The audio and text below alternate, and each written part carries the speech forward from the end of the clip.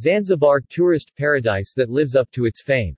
From one tourist hotel to 600 world-class hotels and resorts, Zanzibar is now boastful of its cherished tourist development since 1964, when the island gained its self-government. Zanzibar government has designated tourism the leading economic sector under its self-governance in the past 59 years, and it is now competing with other islands in the Indian Ocean in tourism development. Located off the coast of the vast Tanzania mainland, Zanzibar is turning into African tourist paradise, with miles of untouched beaches stretching as far as the eye can see, against a backdrop of the Indian Ocean. Typically, Zanzibar life is idyllic, and nightlife is vibrant with islanders coming out after sunset to congregate at recreational spots, mostly at Stone Town and Forodhani, with its tantalizing eateries, pubs and tourist hotels. Visiting Zanzibar could be a lifetime experience.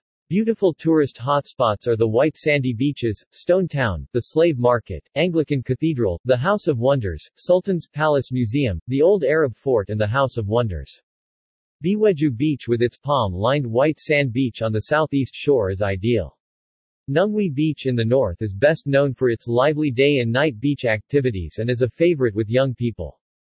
Jozani Forest is the naturally protected area where visitors can easily see the unique red colubus monkey, a rare species not seen anywhere in East Africa other than Zanzibar.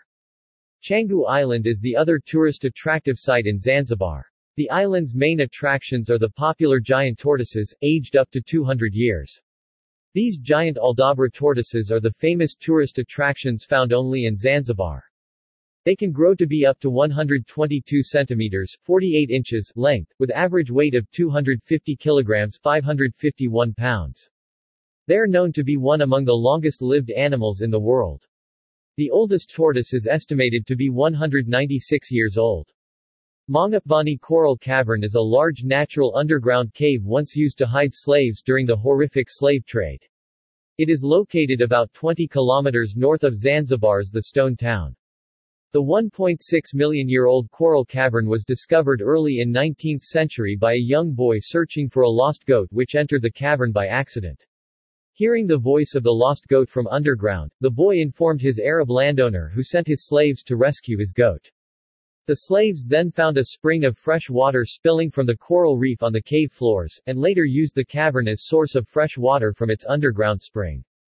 Mangapvani Cavern history started after 1873 when Arab slave traders used it to hide slaves before exporting them for sale to Oman and other Middle East states. Near the cavern is the Zanzibar slave chamber built near its entrance then connected to the seaside. The slave chamber is a square underground cell with a roof on top, then surrounded by a variety of indigenous trees to cancel its presence. It was constructed underground for holding slaves prior to transportation. Over 100 slaves were packed inside the chamber awaiting the arrival of the merchant ships to transport them away. When visiting Mangapvani, tourists can explore the cave up to the sea with a local guide holding a strong battery torch to light the way in a passage where African slaves were taken for their journey of no return in the Middle East. It is easy to visit and explore the Mangapvani Cavern as it takes just an hour or less to explore the cave. Banking on its rich tourism heritage, Zanzibar is now attracting investments across the world through the island's blue economy policy, geared to utilize marine resources for its economic development and the welfare of the people in the island. Several investors and stakeholders mostly in tourism are expected to meet in Zanzibar for the East and Central Africa Institutional Investors Forum 2023 under the theme, Rethinking Investment Returns in the New Normal, Investing for Impact. Scheduled for February 22 and 23 this year, the two-day conference will bring together various stakeholders to engage one another on various issues pertaining to contributing to the sustainable economic development of East and Central Africa region, through the attraction of new investment mostly in tourism to maximize its economy.